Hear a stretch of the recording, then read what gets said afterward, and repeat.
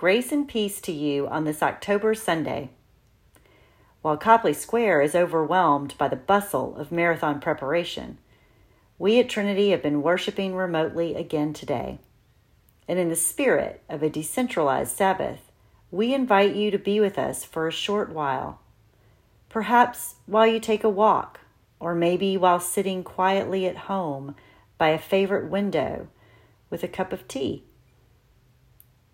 Our topic today is Sabbath, the ancient Hebrew practice introduced in Genesis and amplified by God to Moses through the commandments given on Mount Sinai. In a 24/7 world, the idea of weekly Sabbath can seem quaint or outmoded, or even, in the midst of so many crises and injustices, luxurious and irresponsible. Our hope today is that through music, poetry, scripture, and a brief reflection, we'll offer you a refreshed appreciation of Sabbath and its place in our common life as Christians. As one wise person once told me, don't just do something, sit there. We look forward to being with you again next week, and until then, you remain in our prayers.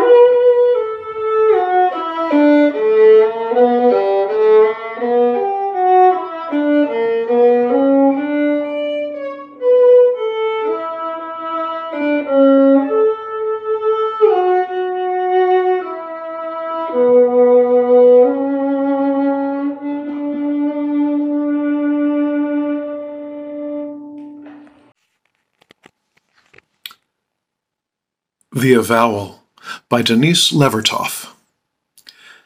As swimmers dare to lie face to the sky and water bears them, as hawks rest upon air and air sustains them, so would I learn to attain free fall and float into Creator Spirit's deep embrace, knowing no effort earns that all-surrounding grace.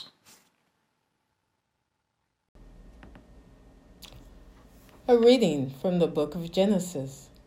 God said, "See, I have given you every plant yielding seed that is upon the face of all the earth, and every tree with seed in its fruit. You shall have them for food. And to every beast of the earth, and to every bird of the air, and to everything that creeps on the earth, everything that has the breath of life, I have given every green plant for food." And it was so. God saw everything that he had made, and indeed it was very good. And there was evening, and there was morning, the sixth day. Thus the heavens and the earth were finished, and all their multitude. And on the seventh day God finished the work that he had done. And he rested on the seventh day from all the work that he had done. So God blessed the seventh day and hallowed it, because on it God rested from all the work that he had done in creation. These are the generations of the heavens and the earth when they were created.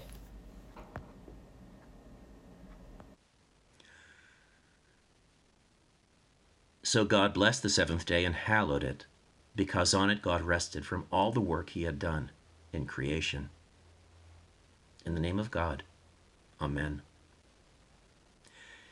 You know, I'll never forget a line from one of the first and very few church sermons I've ever heard on climate change.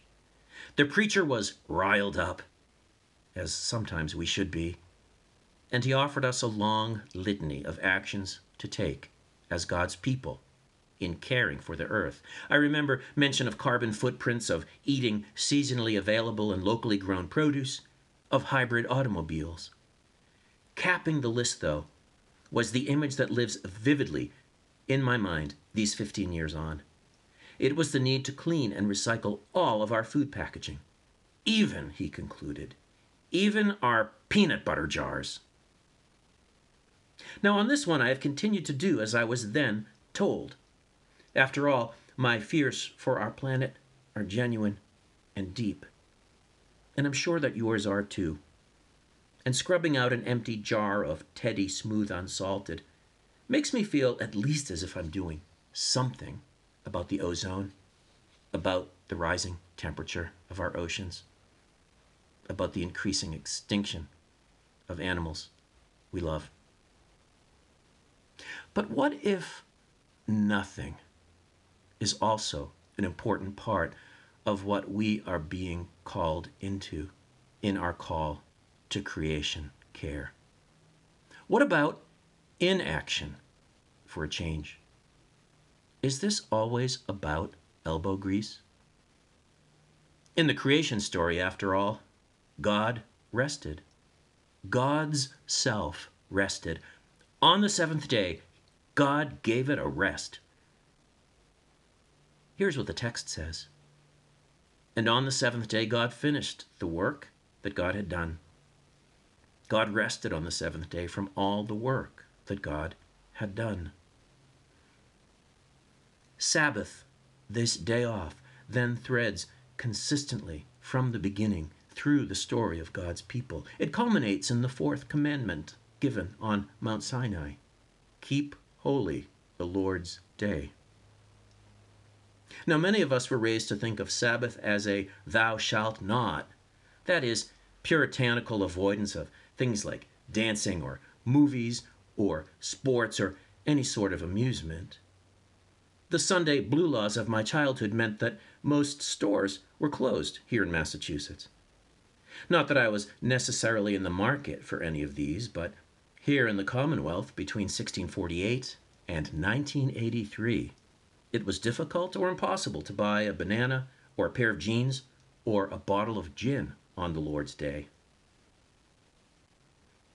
But focusing on retail restrictions may be to miss the point. Sabbath may not be about penitential and puritanical self-denial as much as it is about a kind of withdrawal. Think of Sabbath, maybe, as deliberately extricating ourselves from the systems that run us for most of the week, while also exhausting the earth. Sabbath is the invitation to disconnect and to disencumber. And God models this for us in the very beginning. God, like a good manager, models the behavior God seeks to call forth from us. Hear what Walter Brueggemann has to say in his short book, Sabbath as Resistance. The day of Sabbath, writes Brueggemann, the day of Sabbath does not merely mark the stoppage of work or celebrate the completion of creation, but enforces the value that the earth is a gift of divine creativity given to humankind in sacred trust. On the Sabbath, the practical benefits of technology are laid aside, and one tries to stand in the cycle of natural time without manipulation or interference.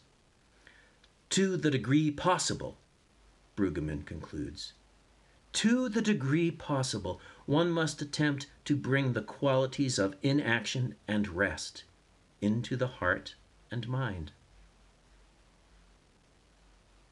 Inaction, rest.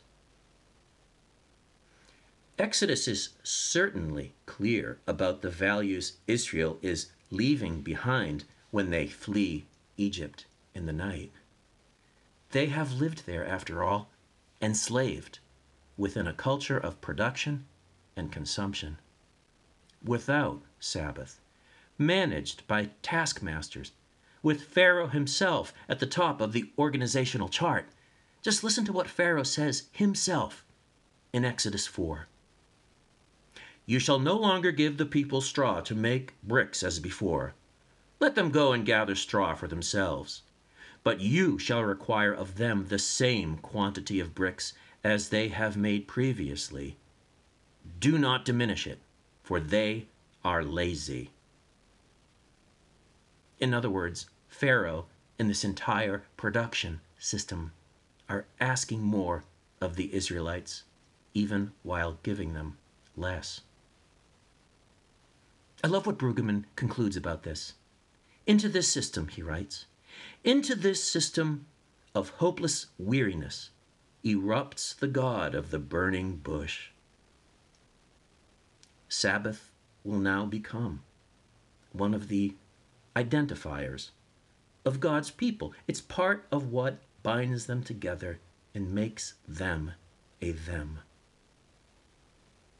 Remember the Sabbath day, the Lord will say, and keep it holy. 6 days you shall labor and do all your work. But the seventh day is a Sabbath to the Lord your God. You shall not do any work. You, your son or your daughter, your male or female slave, your livestock, or the alien resident in your towns.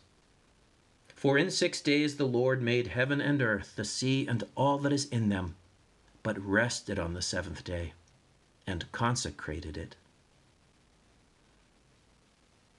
Sabbath as an intentional weekly withdrawal from the world of transaction.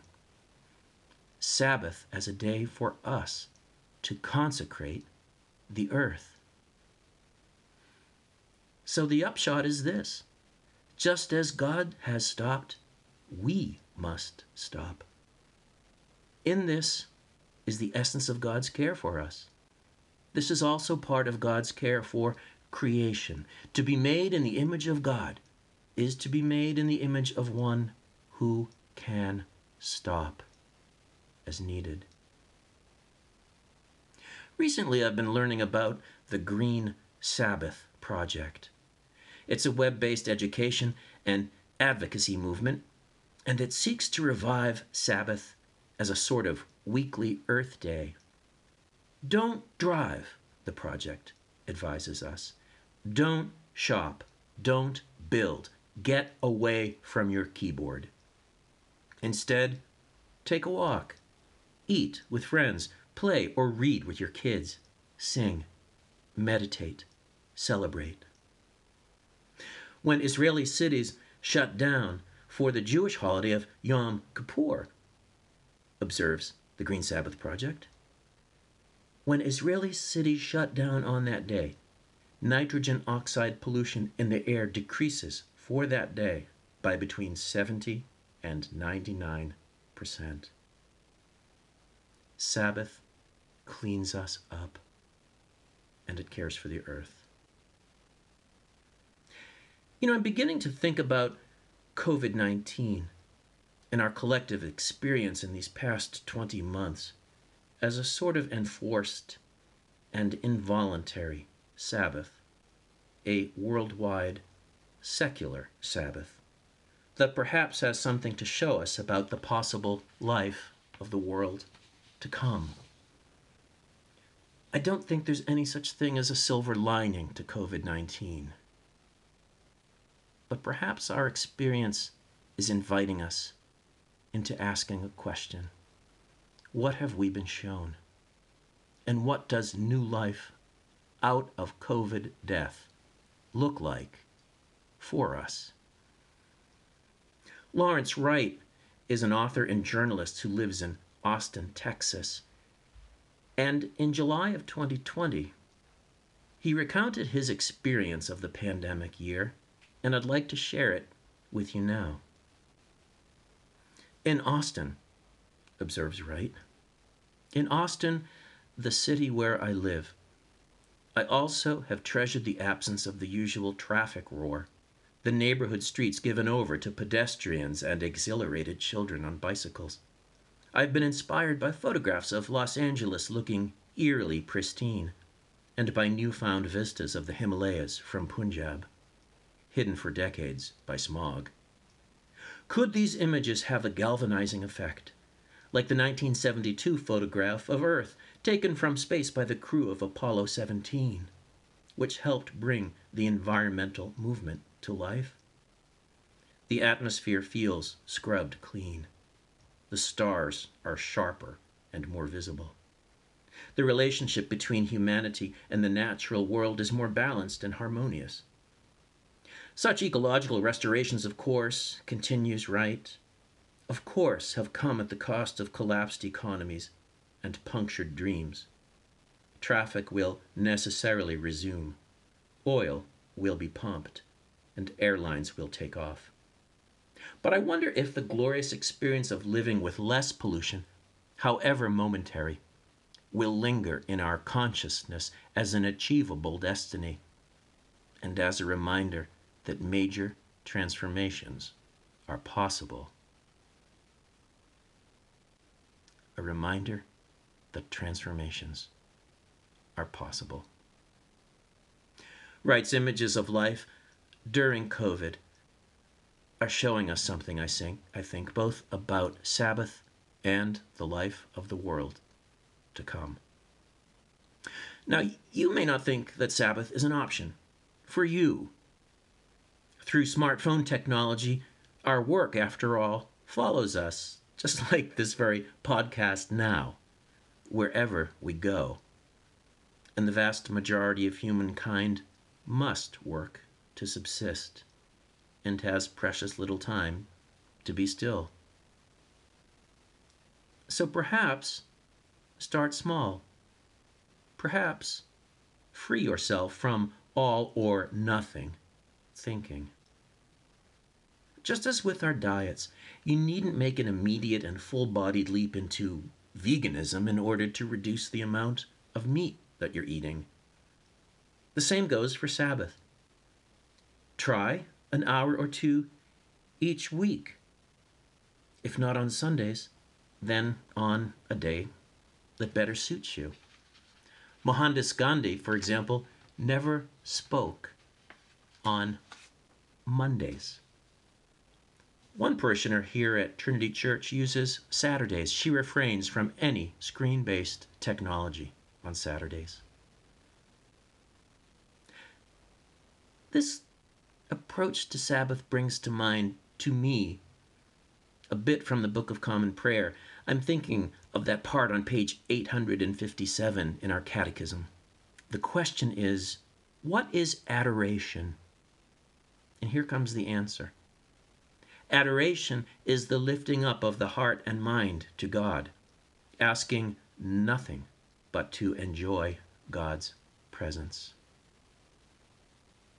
Nothing but being in the presence of God. Here again, the words from Walter Brueggemann, who understood Sabbath as standing in the cycle of natural time without manipulation or interference. To the degree possible, he writes, one must attempt to bring the qualities of inaction and rest into the heart and mind. In other words, open yourself and see what sails in. One of the next things you hear will be a musical composition. It's called A Fair and Delectable Place. The text is by Dame Julian of Norwich, and it's been set to music by my colleague, Trinity Church music director Richard Webster. Here is Julian's text. She's speaking of Jesus when she writes, "And there he showed a fair, delectable place, and large enough for all mankind that shall be saved to rest in peace and love." Christ is offering in this vision of hers a kind of insight into the abundance of divine love within his human heart. While he walked on the earth, Christ offered this same invitation to anyone who would listen. "Come to me, all you that are weary and are carrying heavy burdens, and I will give you rest." Christ echoes the words of God to the fleeing Israelites. In other words, take a break, give it a rest, do nothing, travel nowhere, and arrive at that fair and delectable place. Without urgency, without agenda, without imperative, without accomplishment, without transaction and consumption. Don't just do something. Sit there. Oh, give it a rest. And in your rest shall be God's care for you and for all God has made.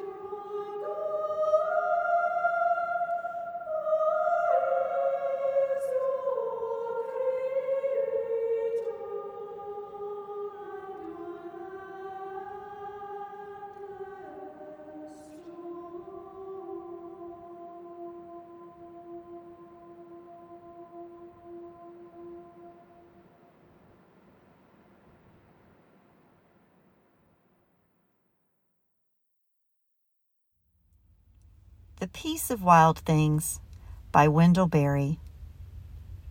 When despair for the world grows in me, and I wake in the night at the least sound, in fear of what my life and my children's lives may be, I go and lie down where the wood drake rests in his beauty on the water, and the great heron feeds.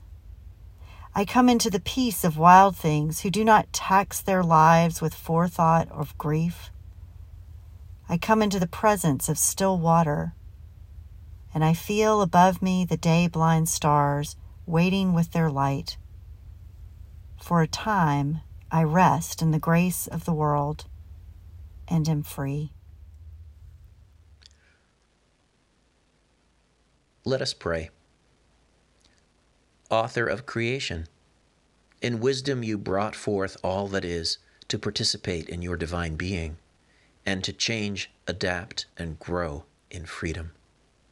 You make holy the matter and energy of the universe, that it may delight you and give you praise. We thank you for gathering all creation into your heart by the energy of your Spirit, and bringing it through death to resurrection glory, through the one in whom all things have their being, Jesus Christ, your wisdom and your word. Amen.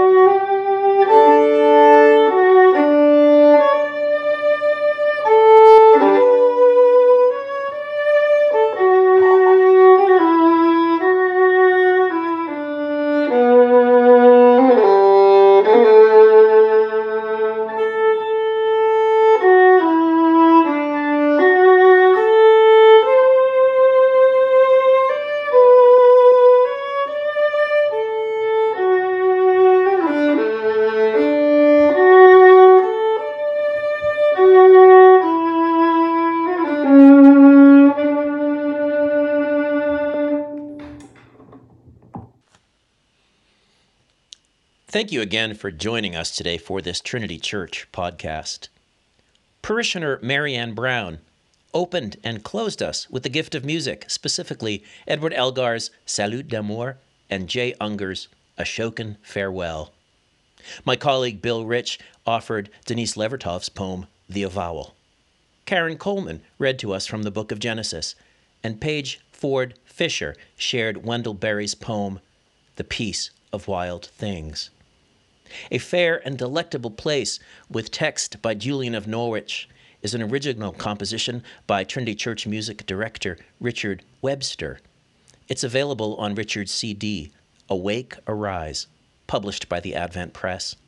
It features Colin Lynch on organ and the choirs of Trinity Church. My name is Patrick Ward. Thank you again for being with us. Grace and peace to you today and always.